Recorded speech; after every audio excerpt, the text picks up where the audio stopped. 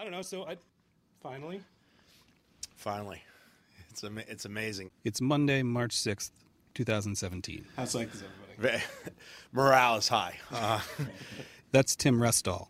He used to be the general manager of the New Britain Rockcats. Yeah, so, when you work in minor league baseball, your office is typically a ballpark. And now he's the general manager of a team that's never played a home game. And so that became a reality, and we moved into Dunkin' Donuts Park. The Hartford Yard Goats. Which is good. That's good. Everyone's getting acclimated. The phones are all working, and we had our printers installed today. So the plan was for the Rockcats to play their last game in September 2015 and move to Hartford and become the Yard Goats for the 2016 season. But here we are in March 2017, and there hasn't been a professional baseball team in Hartford in almost 65 years. It's a relief to be in here. Well, we talked the other day, you were saying you guys moved into that temp space, you were planning like 6 months. Yeah, it was going to be from October, I think, to March, and it was just a little bit longer. That's still right, October to March, just a different March. Yeah, an extra digit on the end.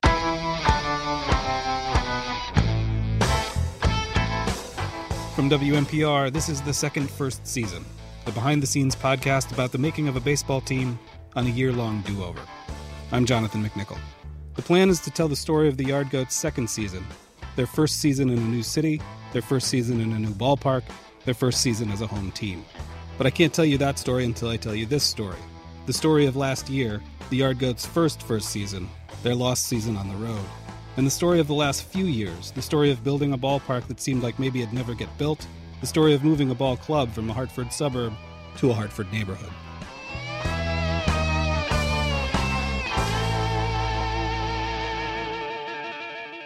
The story that ends with Hartford having a Double-A baseball team called the Yard Goats that plays games at Dunkin' Donuts Park in the North End goes back 4 years. It involves 2 Connecticut cities, 2 Hartford mayors, 2 major league franchises, 2 different builders, and at least 4 different overall plans. It was originally supposed to be a $60 million stadium project. It's so far cost, depending on how you count, more than $100 million, and it's become part of a $350 million neighborhood redevelopment that may or may not ever even actually happen. It's a story that includes missed deadlines, cost overruns, blown projections, a fired developer, and something like an answer to the age-old legal question of whether 3 can be a majority of 6. You want me here? Yes. This isn't exactly the kind of stuff I usually cover. For my day job, I'm a producer on the Colin McEnroe Show. Sorry, I just coughed in your head. Yes. No. I don't usually cover local government. I don't usually cover local business. Can you hear it if I do this? Does that bother you? For that, I need help. For that, I need Jeff Cohen. He's a reporter at WNPR. All right, let's do this. What are we talking about? Jeff's covered this whole thing for going on 3 years. He's written something like 113 stories about it. And I've now read them all. All right, so here's the first question I'm going to ask you, and it's totally unfair. Are you ready? Yes. So if you were going to tell this story to someone, like somebody at a party walks up to you and says, you've been covering this thing. What the hell's going on? People do say that to me at parties. I bet, well, those are some fun parties. So you're going to tell it like in a minute. Yeah. How do you do that? I think the best way to explain the stadium is to say this is an idea that came out of nowhere and sort of feels like it ever since. It felt like from the very beginning that this was a possibly good idea sandwiched into possibly the right place in a real hurry. It felt like that from the get-go. And, here we are. Hartford has been trying for a long time to figure out a bunch of questions. One of them is, how can we revive this section of the city? Can we bring jobs to the city? Can sporting or conventions bring people to the city and interest to the city? And this is the latest manifestation of that. It happened really quickly, and now the question isn't whether or not it'll be a fun place to go watch a baseball game, because I'm sure it will be. I mean, it's they've got mascots and hot dogs and barbecue and stuff. But the real thing that we got to think about as we assess whether or not the hurry was worth it is whether or not this thing is a success. And there are a whole lot of ways of figuring that out, and it's entirely unclear whether it will be. Did I do it in a minute? I think that was like almost exactly a minute. Actually. Was it really? Yep. But so Jeff's first point there is how out of nowhere this all originally was. And New Britain Mayor Aaron Stewart definitely agreed with him at the time. This is Stewart on NBC Connecticut in 2014 when the whole thing was first announced. I really couldn't see this happening without at least a phone call or a conversation from them to give me a heads up, which is why it's pretty surprising to me and hard to believe. The idea of the Rockcats leaving New Britain after 33 seasons was hard to imagine.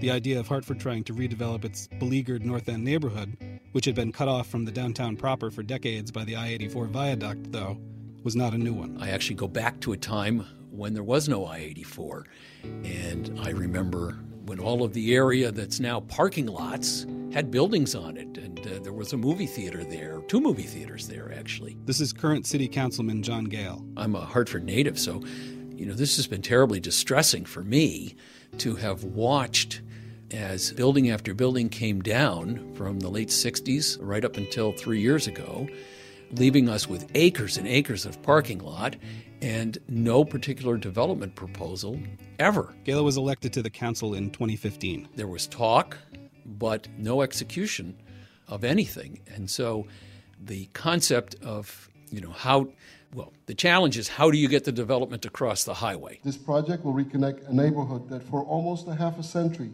has been an unproductive sea of parking lots yielding no harvest. That's Mayor Pedro Segarra back in 2014. And building a new ballpark and luring an old baseball team from a nearby city, it turns out, was Segarra's plot twist solution to the North End situation.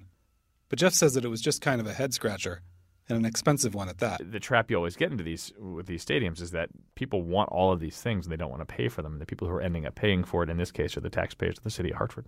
And certain taxpayers weren't really excited about the idea. Hey, Segarra, you can't hide. We can see your greedy side. Hey, Segarra, I don't want to pay for it. I don't want to see my taxes go up. We're already at the brink of starvation. Why should our taxes on our house go up? Why should our taxes on our car go up? Why? Because they want a stadium? Take us out of the ball game. Let's get out of the park. Don't feed us peanuts and Cracker Jack. Not until Hartford is back in the black. I want to kill it. This last 2014 voice, this wanting to kill it in 2014 voice, is Ken Krajewski, an attorney in Hartford and one of the Dunkin' Donuts Park Project's most vocal critics. I went and talked to Krajewski in March of this year, of 2017. I wanted to see if his feelings have changed by now, with the ballpark about to finally open. I'm a huge baseball fan. I just think this is the worst idea in the whole fucking world. His feelings have not changed by now.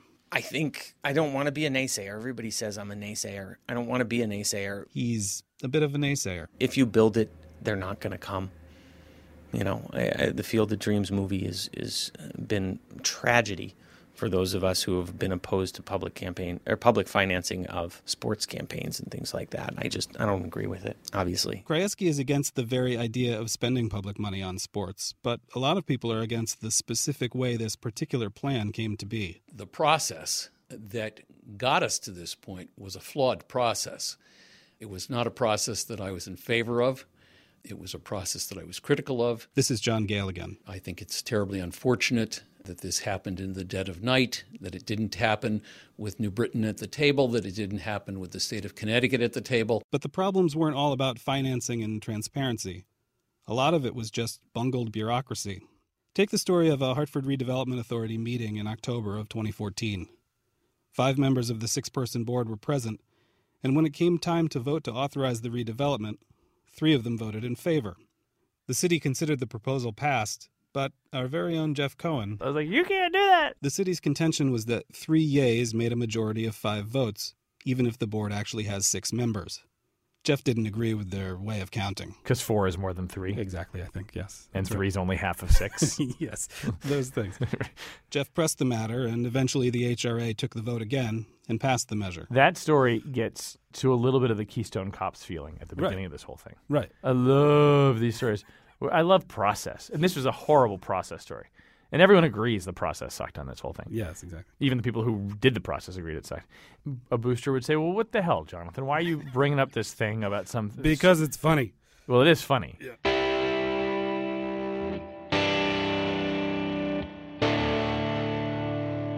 People agree that the process was a mess, but not everyone disagreed with the big-picture version of the plan.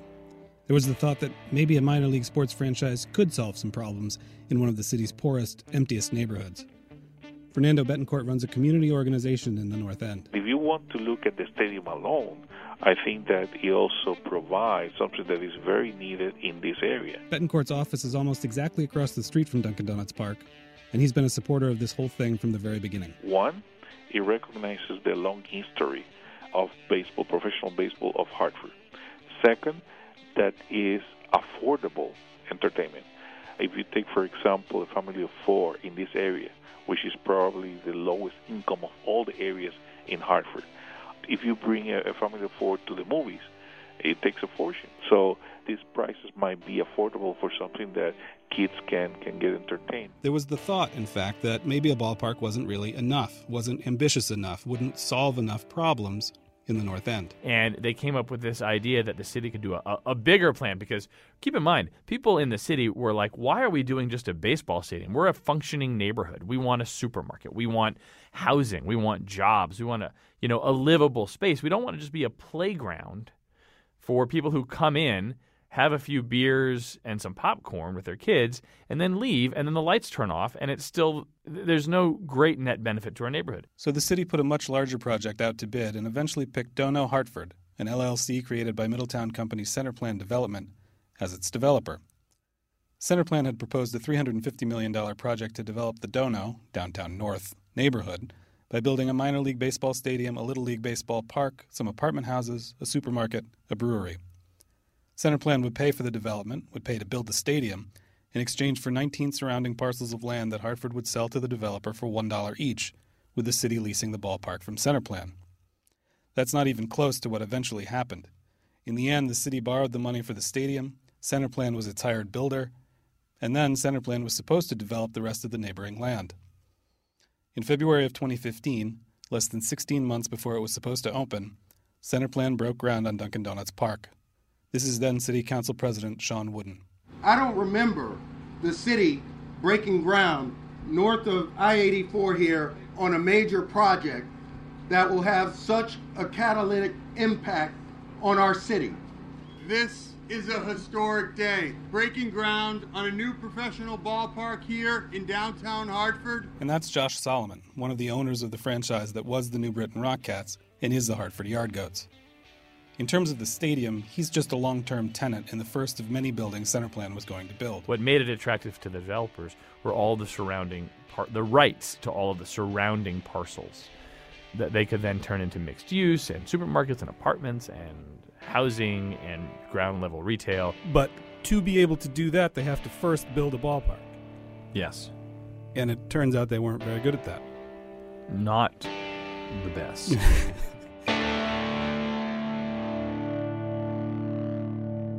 I commit to you that April 7th, we will be pitching the first ball at the first game. This is Mayor Segarra in September of 2015. By the time he made that commitment, the Rockcats had played their final game in New Britain, and they'd picked their new name, and they'd unveiled their new logos and mascots and hats and T-shirts as they got ready to move to a new city over the off-season. You know, we, as a city, and not just me, but as a city, we all need to be more optimistic that things can actually happen. The perception was that Pedro Segarra was a really nice guy who was long on enthusiasm and short on details. And I feel for the guy in a certain sense because I see myself that way. It's fun to get in front of a crowd and be like, we're going to do it. We're going to build a stadium and it's all going to be great. They're going to play baseball here in a year. Opening day in Hartford was set for just 7 months later, and Segarra was just 15 days away from losing as the incumbent in the mayoral primary. Luke Bronin was elected mayor of Hartford in November. Before he took office, there was a $10 million shortfall in the stadium project, and it was clear that the park wouldn't be completed on time. The technical term for what we have on our hands is a mess. And it was clear during Bronin's first week in office that the city would have to take on more debt to get the stadium completed at all, say nothing about on time. I am not interested in putting additional burden on the taxpayers of the city of Hartford. What we have to recognize is for the next 25 years, we've got an obligation to pay $4.5 million a year to pay off these bonds. So we need to make sure that we get this stadium up and running and that we get the development around the stadium completed as promised. What was not clear was where Hartford's new Yard Goats would play their home games come April. But it was pretty clear that it wouldn't be Hartford. And as opening day was postponed, and as the Yard Goats started playing as the home team in their opponents' parks, and as the rescheduled opening day was missed, blame started to pile up. We said, if you give us the money and the control of the design, we will finish this building within the prescribed budget. That's Bob Landino of Dono LLC, the developer, in December 2015. So they gave us the money, but we never actually got control of the design. And therein lies the rub. Landino was announcing that the stadium would open unfinished, but on time. which it wouldn't. This is I. Charles Matthews 2 days later. And they had every opportunity in the month of June, July, August, September, November to say, oh, wait a minute, there's a problem. They never said that. And because they never said that, we can rightly rely on the fact that this is their obligation. Matthews is chairman of the Hartford Stadium Authority. This is their burden. They signed a contract for $56 million. It's too late now. They have to perform as they promised. Back to Landino. The fact is, the building's absolutely beautiful. It's going to be gorgeous. And if the city finds those funds available to finish it, it will be spectacular. But it is what it is. After 2 missed opening days in 2 months, and after a missed contractually obligated substantial completion date, on June 6, 2016, the city of Hartford terminated Dono as developers of Dunkin' Donuts Park. On July 22nd, the Yard Goats canceled their 2016 home season. Yard Goats general manager Tim Restall. We are extremely disappointed that we won't have baseball in Hartford this season. Obviously, it's going to take a little longer than we all hoped for. Let me back up and say for the record that I don't think the developers would concede the point that they weren't very good at building the stadium. But the reality is that they were nowhere near done. I mean, there were a lot of really serious threats made, like from baseball, from the league, from minor league baseball. This is Eastern League President Joe McEthern. But I'll tell you what, that pain's going to be shared. And there's a day of reckoning. Everyone was like, what? He's like your scariest gym coach, like coming in when you're like changing for gym and you're late, or like guys are messing around in the gym and like hitting each other or whatever. But he wasn't messing around. Look, we cannot have a team without a home. It doesn't work. The money doesn't work. Even though they did for a year. They did for a year and it sucked. Right. Right. When I look at the Yard Goats roster for their first season, for their 2016 Road Goats season, one name that jumps off the screen at me is Jackson Williams. Jackson Williams was drafted in the first round of the 2007 Major League Baseball draft out of the University of Oklahoma. He's a catcher, he's played 14 games in the major leagues, and 2016 was his 10th season in professional baseball.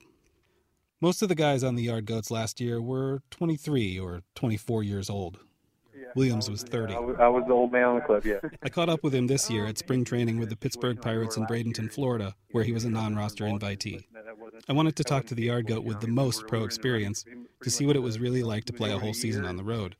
Williams was maybe a bit more upbeat about the whole thing than you'd guess. And then, another good thing, for probably the first year of my career not having to pay rent, So, I mean, that was definitely a pro, I mean, you let you put a little bit more money in your pocket and had some extra meal money coming our way with all the road games, if you will. But it did have its downsides for sure. We didn't have that place to leave stuff behind. I mean, when we left, everything had to come with us. We had our portable clubhouse that would follow us around with a U-Haul truck to where, if we had anything extra, we had to stash it on there and, hope that it didn't get smashed. As ball players, we're accustomed to living out of a suitcase and traveling a lot. So, that wasn't too much of a surprise. After the Yard Goats' season of suitcases came to an end, Arch Insurance, the project's surety company, took over stadium development, and in October of last year, a new company was brought in to finish construction. Mayor Luke Bronin. Whiting-Turner has experience building stadiums, unlike Centerplan. Number two, they are a large national professional operation, and thus far our experience has been very different than dealing with Centerplan. And it looks like Whiting-Turner's tenure on the project has been largely incident and drama-free. The Yard Goats moved into Dunkin' Donuts Park in early March, and barring some act of God, or more likely some act of litigation, they'll play baseball there starting April 13th. And it's a good thing, too. The league would have just said, this is enough. We're done. They actually did say, we cannot risk 2017 being played on the road, and we're not going to. If the stadium is not done, baseball will not be in Hartford. That's the only weapon we have. And it made Solomon nervous. It made the city nervous because then we would have had a half-built baseball stadium and no development around it, and that would have just been there. And no money to pay for it. Right.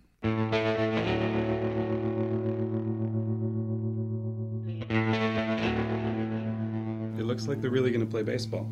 How much of a success is that by itself? That's a huge success. This is Councilman John Gale. To finally get the stadium open and that first pitch thrown, I think will be a tremendous relief for all folks involved on the city side of it. Playing baseball games at that park will be a tremendous relief for a lot of people, and it'll hopefully be a lot of fun for a lot of people. But ultimately, baseball games aren't the end-all, be-all here, are they? When I look at the stadium, I absolutely am looking at the opportunity for people to build across the street, down the street, behind it, in front of it, all over the place. Evidence of success will be when we see Buckley, Hartford Public, and Sports Sciences and Weaver fielding top-rate baseball teams that get to play in our stadium. I think that the success is measured by long-term success of the enterprise that is opening. I think that you measure success by what was there before, which was absolutely nothing. That was Councilman Gale, local naysayer Ken Krajewski, and Fernando Betancourt from right across the street. If building the stadium was a mess, the process that started this whole thing was maybe an even bigger mess. It's a huge public project that really started behind closed doors, in private. The whole thing may have cost Pedro Segarra the mayorship, and it's hard to find a projection anywhere in the planning here that looks remotely right as it plays out. I remember being at a public hearing, and one of the questions from the city councilwoman to the city's chief operating officer at the time was, how much money will these current projections cost the residents of the city of Hartford? And the answer was zero on their real estate tax. All of the revenues identified are either coming from the development themselves or by use of the various assets, meaning going to a game, parking in a facility, parking in a surface lot. There is no citywide tax associated with any of the revenues identified. And the reason was because this baseball park and this baseball park surrounding development was going to be so awesome, it was going to generate enough money that it was going to actually make roughly about $5 million a year. $5 million a year to pay back those bonds. John Gale. I just looked at preliminary budget numbers for our upcoming budget that we have to adopt in May, and our budget office is anticipating that we will receive revenues of about $1.5 million from the stadium for the next year. $1.5 million is a smaller number than $5 million is. But Fernando Betancourt has a common sense take on all of this that we shouldn't ignore either. People are talking about this like a scandal, and I have been in public government for a long time. And if you build a school, if you build almost anything that is a big development, there's always either higher costs at the end of the project, and that is very common. I'm not saying it's good, I'm saying it's very common. And so here we are. And after 2.5 or 3 or maybe even 4 years, that stadium is built. There will almost certainly be baseball. But that's really just the first step. And the sad part, the really sad part, is that this stadium only got built because when it was clear that it couldn't just be a stadium, they went back to the neighborhoods and they said, fine, we're not going to just do a stadium. We're going to do a stadium, and we're going to do this $350 million development that's going to make your neighborhood better. And the sad part about it now is there's no telling when the rest of this thing will get built. And the only way to move forward is to somehow come to a resolution with the developers or a court judgment that decides the fate of and the future of those properties. But that stuff has to happen at some point. It can't just sit in limbo for the rest of... That's true. I could be accused of being a party pooper. You know, Hartford's budget is the worst that I've seen it since I've been here. And this mayor's got a real problem. And we're cutting, as he said last year, cutting to the bone. And it's not getting any better. He's pleading to the state for help. This is an intractable problem. It's a structural problem. And, he's going to the Capitol and making his best argument. And then suddenly he's got to come up with about $5 million a year or hope the stadium comes up with it, right? Right. And I just pooped on the party. The question of what makes this whole project a success is one of the main things that I want to follow this season. But the truth is that the answer to whether or not it is a success will almost certainly fall outside of the scope of this podcast, will almost certainly fall outside of the time frame of this podcast. It'll take years, maybe decades, to see what happens with center plan, what happens with development around the stadium, what happens with putting a baseball team back in Hartford, what happens in the North End. Coming up this spring and summer on the second First season. how does Major League talent or how does Major League performance work? Like, what are the different ways it looks like? How can you identify it early? Yes, you were 20 at the time. Yeah, I just turned 20, and I didn't know what I was getting into, to tell you the truth. By far the biggest name that came through Hartford during this Major League time, right, was Candy Cummings. Arthur Candy Cummings. Pork roll deep fried in funnel cake batter. Well, that sounds nice. This episode of the second first season was edited by Katie Tolarski and Jeff Cohen. Heather Brandon is the digital editor. Katie Tolarski is the executive producer. Beth Messina is Connecticut Public Broadcasting's vice president of media strategy. Our theme song is by the great Jim Chapdelaine. And special thanks to Colin McEnroe. You can find the second first season on iTunes or Stitcher or wherever you get your podcasts. And we're on the web at wnpr.org/secondfirst. You can find me on Twitter at McNickelPants. The second first season is a production of WNPR. I'm Jonathan McNichol.